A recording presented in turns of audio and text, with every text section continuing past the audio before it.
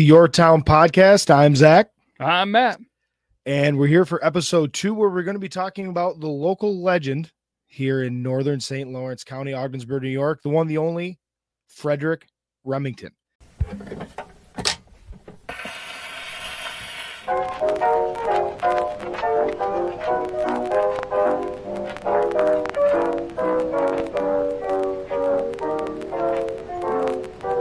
What a stud. Frederic Remington, you guys probably know him for his bronze sculptures and his paintings of all things cowboys and Native Americans. And here in the Berg, that's pretty much it. Like he's everybody's field trip back in the day. You're going to the big house down by the river. You're seeing the statues. You're looking at the Indians, the giant buffalo heads, because the dude killed just about everything under the sun. And it's a cool thing that we here in Ogdensburg, New York can say, hey, that dude's from around here. Yeah, it's something too that once we've kind of done, like I did a little research, you did a little research. There was a ton of stuff I didn't know about the guy. And I mean, I didn't grow up here, so I didn't take those, elementary field trips, but I've been to the couple of places because they do an okay job, and we'll get into a little bit more, but yeah, it's a cool thing. Yep. So let's just get right into it. So, I mean, first things first, our boy Frederic, that's Frederic. I just found out in researching this that I've been spelling his name wrong my whole life. Not that I'm saying that I've spelled his name a bunch of times, but anyway, Frederic, he comes from a family of ass-kicking badasses. All right. His earliest North American ancestors came over from France in the early 1600s. They just decided to found the town of Windsor in Connecticut. Studs. His father was a Union colonel in the Civil War, and if you trace his lineage far enough back, you'll find that he has male relatives who fought in the French and Indian War, the American Revolution, and the War of 1812. Wow. And then to kind of top it all off, his great-grandfather was a world-renowned craftsman of fine horse saddles. And then to take it a step further, his cousin is the same Remington who founded Remington Arms Company, which is America's oldest gun manufacturer. Wow. And as if all that wasn't cool enough and Americana enough, rumor has it, he's possibly related to the one, the only George Washington. Wow. And he was the first president, for anybody that isn't good at history. And rumor has it that probably one of the Remingtons made George Washington's wooden teeth. Allegedly. You'd have to think out of the wood from the cherry tree that the guy chopped down. Yep. Mm-hmm. Wow. I mean, talk about, I hate to say it this way, but like manly men that he came from. Like and the reason is there's more to this, why I'm saying this, but holy cow. From leading armies to gun owning companies to starting towns. Unreal. And then you know what's even cooler? What? He has a terrific mustache. True. Very true. And his middle name is Sack Rider. That's pretty sweet. I feel like I knew a girl back in the day. Her nickname was Sack Rider, but different. You don't marry them. Nope. Anyway. He's a hometown favorite of ours. He was born right down Route 68 in the town of Canton, but he spent most of his childhood right here in Ogdensburg. Like I said earlier, his museum is right down by the river, overlooking the beautiful St. Lawrence, and it is now open to the public. I can't imagine that museum isn't home to most of his original works, not owned in private collections. I mean, like I said, you can see all of his paintings, drawings, sculptures, taxidermy things of shit that he shot. Relics that he picked up from out west. Like the place is packed. It's super cool though. So if you're in the area, definitely stop in and check that out. Yeah, and they're not even a sponsor of the show yet, but maybe we'll reach out to them. We still got some time before this airs. Yeah, but hey, support the arts. Arts. And what's pretty wild is, like you said, I have to believe that they don't have a whole bunch of private stuff in there. I just can't think that there's that much valuable stuff hidden in that place, but maybe not. I don't know. But one thing that I feel like it's not talked about enough, like the Remington, once in a while they do like a wine festival or something, and it's in there, and you go in there and there's vendors and stuff. And, they try, I think, to do a decent job of getting people in there and really showing off some pretty amazing stuff. But I just feel like, I don't know whether it's the marketing or the area. It's just, I feel like it could be more, and it should be done more. Yeah. But and every time I'm in there, I thought it's absolutely fantastic. I've been there for wine tastings. I've been there just to walk through. I've been through tours. My wife's big into art and museums and all that stuff, so we've taken it there. It's great. Like I said, stop by if you're in the area. And I can't wait, knowing what I know now after doing some research. Like, I'm going to have an even more, maybe we'll go in and we'll give a tour and tell our story. And we'll just play this episode as we walk around on a sweet vintage boombox. That'd be sweet. All right, let's hear more about this. So let's get back to the roots here. Remington started his artistic expression early. He gained a reputation as a skilled caricaturist and doodler as a teenager at his church-run military school. Despite the strict atmosphere, Remington was deemed less than soldier material by his commanding officers at this military school. But he seemed fine with this. He famously wrote in a letter to an uncle, and this might be my next tattoo. I never intend, this is a quote, I never intend to do any great amount of labor. I have but one short life and do not aspire to wealth or fame in a degree which could only be obtained by an extraordinary effort on my part. Wow. Now imagine that mentality, like we kind of spoke about earlier, in a family full of manly men with the family business. I mean, they're all military leaders. They are in that kind of regard, the manly men. Like you don't get, these are alphas, and they come from money, just toughness. And he more or less is like, I don't really feel like working. I'm just gonna kind of, not play on my drum all day, but I'm gonna draw. Yep. And you know what I'm gonna do, Dad? I'm gonna doodle. And that is probably how he got his nickname Sack Rider, because the sack on this guy, huge, unreal, huge, unreal. But yeah, I mean, Frederic took this sentiment to heart. Despite getting into and attending art school at the Yale University and being a pretty popular guy, he was a prize fighting boxer, and he was a member of the 1879 and 1880 National Football Championship teams. However, he did leave school early to tend to his dying father. After his father, so he goes home, he leaves. His father is dying of tuberculosis. Not a good thing to really do. Nope. But then, so him leaving school, a couple things happen. His father dies, bad, and then he's dating a girl at the time. He goes up to his potential father-in-law. Hey, potential father-in-law, I would really like to marry your daughter, and he says he's not interested. Not having you as a son-in-law. You're a lazy ass doodler. Go somewhere else.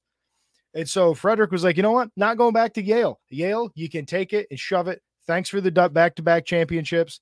Thanks for the boxing career. I'm going to take my doodles. I'm going to leave. So from here on, he decides to fully send his ambitions to do as little as possible. He lived off his inheritance and his side jobs, and eventually said, you know what? I'm going out west.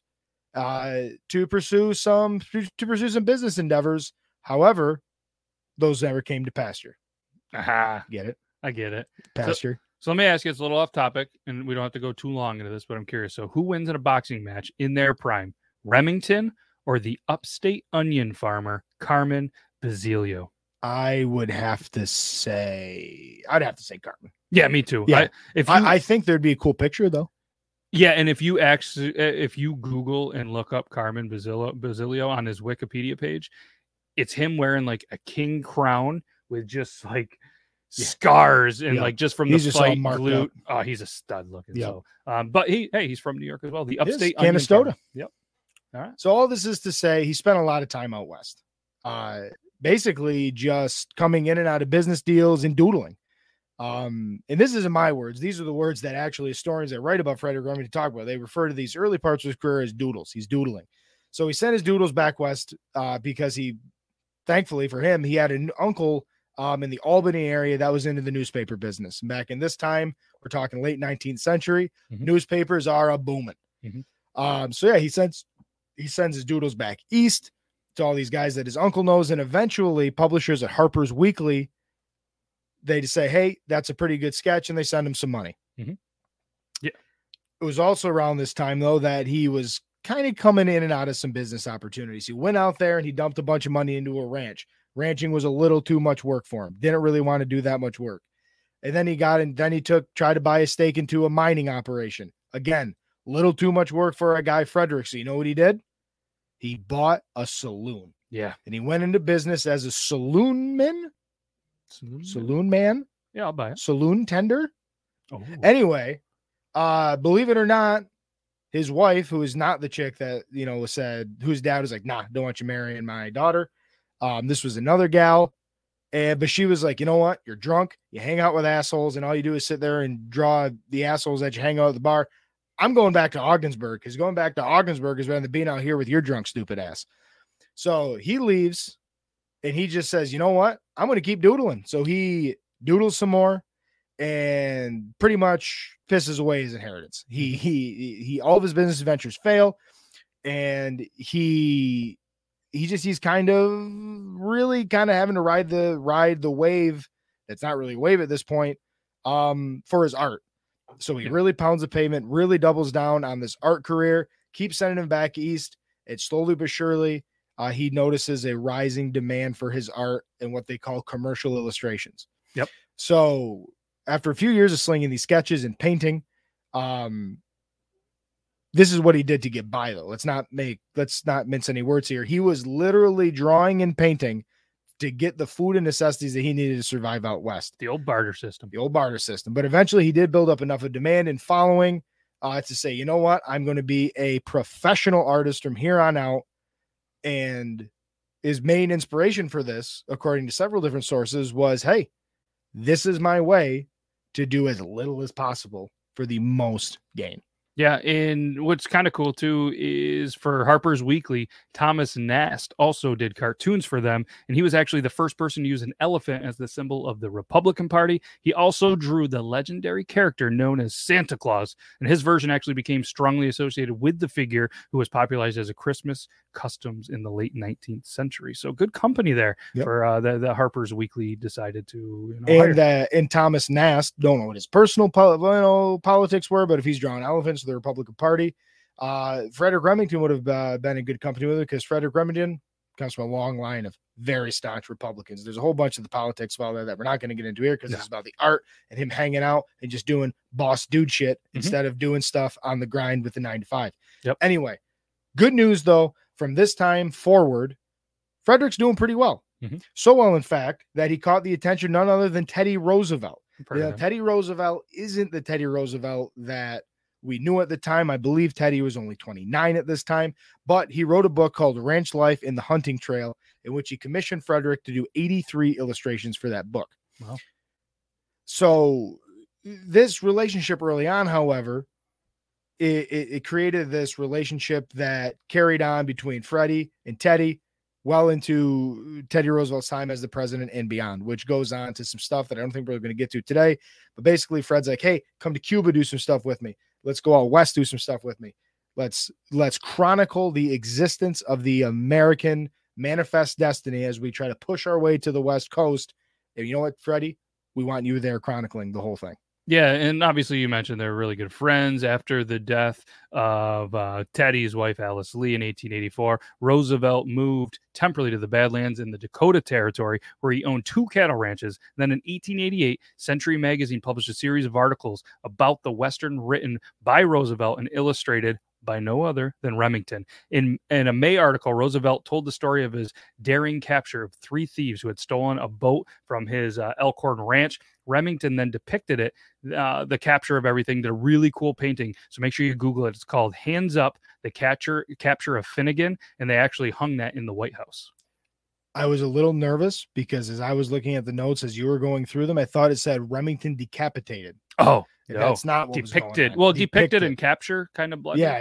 That was, bad eyes. Okay. Well, either way, no decap. The heads were all there. Remington, hands are clean on this one.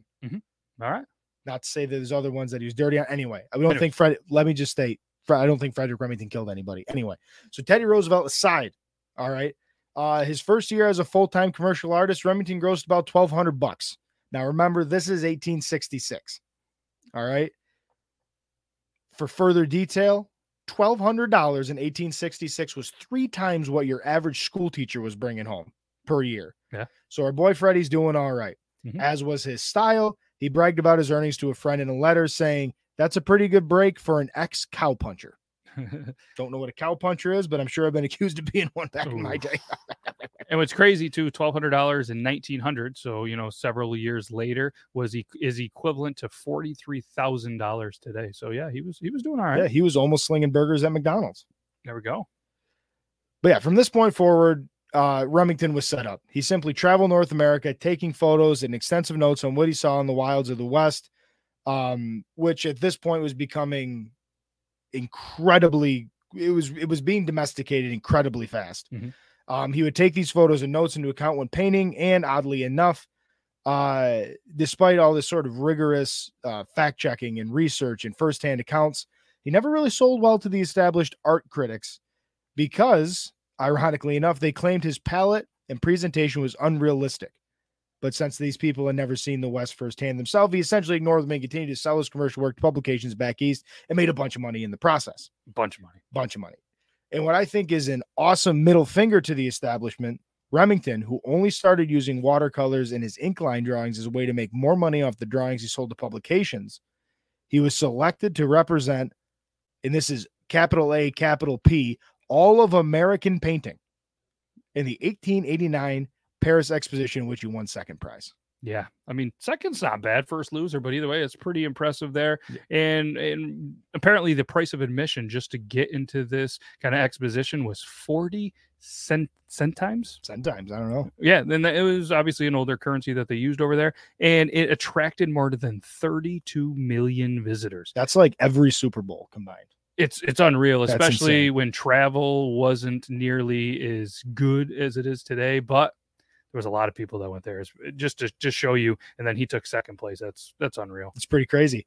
So Frederic, being forever the man to capitalize on a moment, he rolled this momentum. He packed up, kept his property up here in Ogdensburg, moved down to New Rochelle, down by New York City, with his wife and family.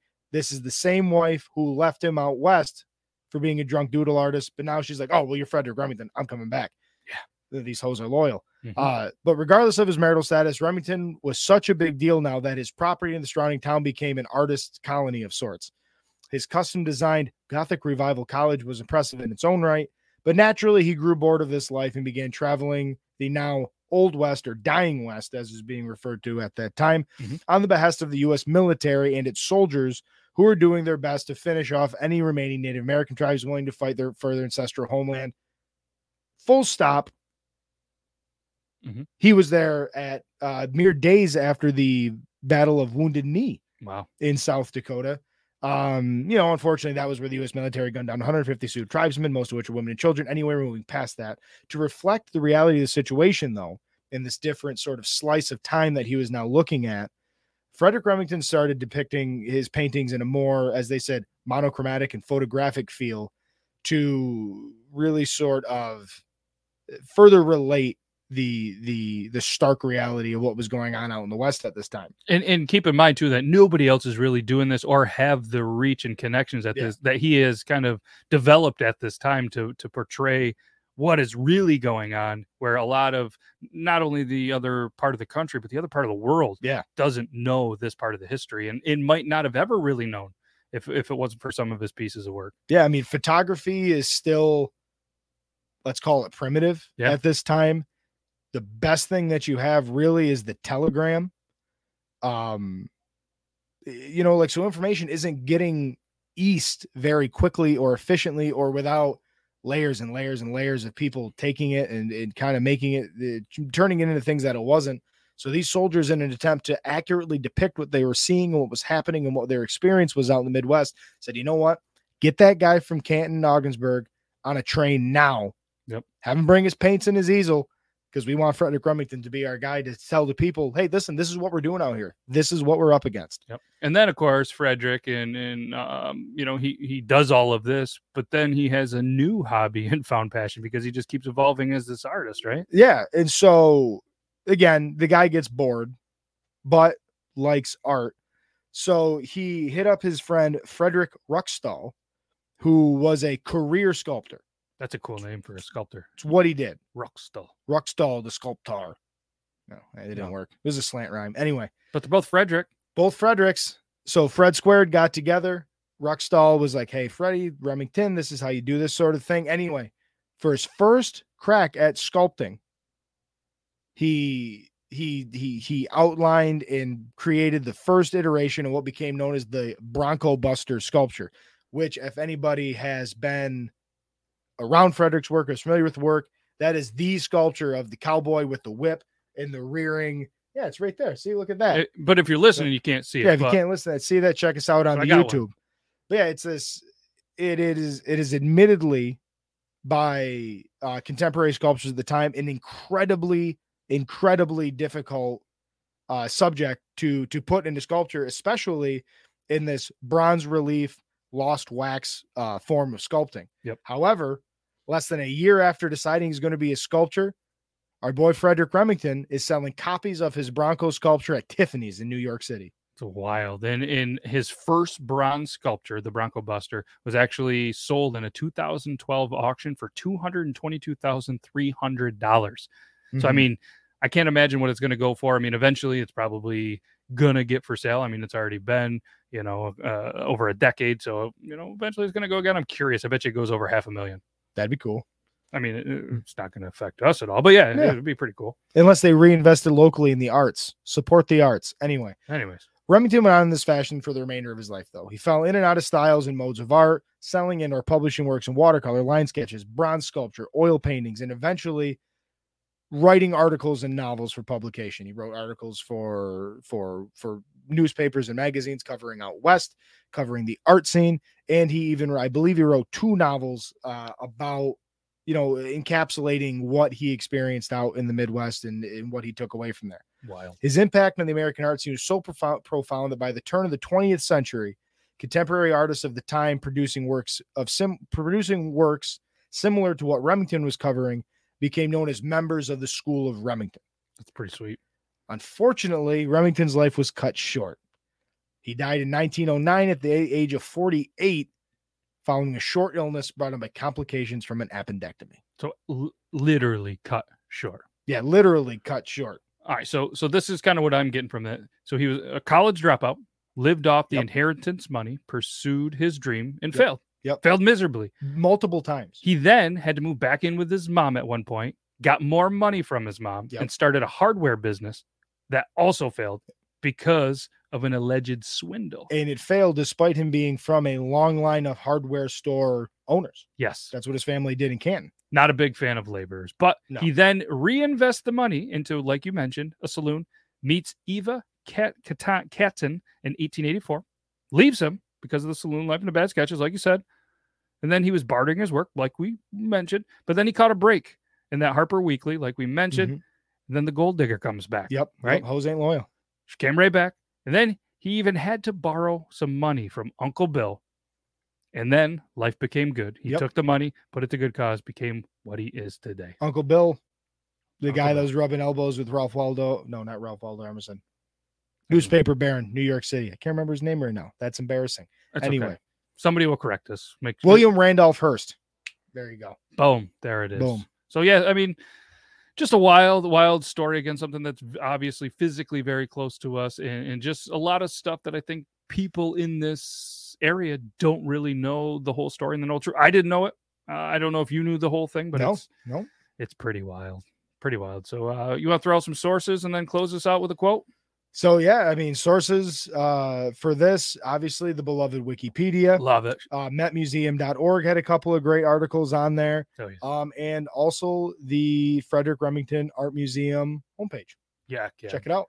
Check it all out. Yep. So like we did in the first episode, we're going to do it here. So we can say we've done it on every episode. We're going to end with a nice inspirational quote. A contemporary of Frederick's, I believe. I'm pretty sure it is. I'm pretty sure too. Go ahead, hit it with it, and then we'll say our goodbyes.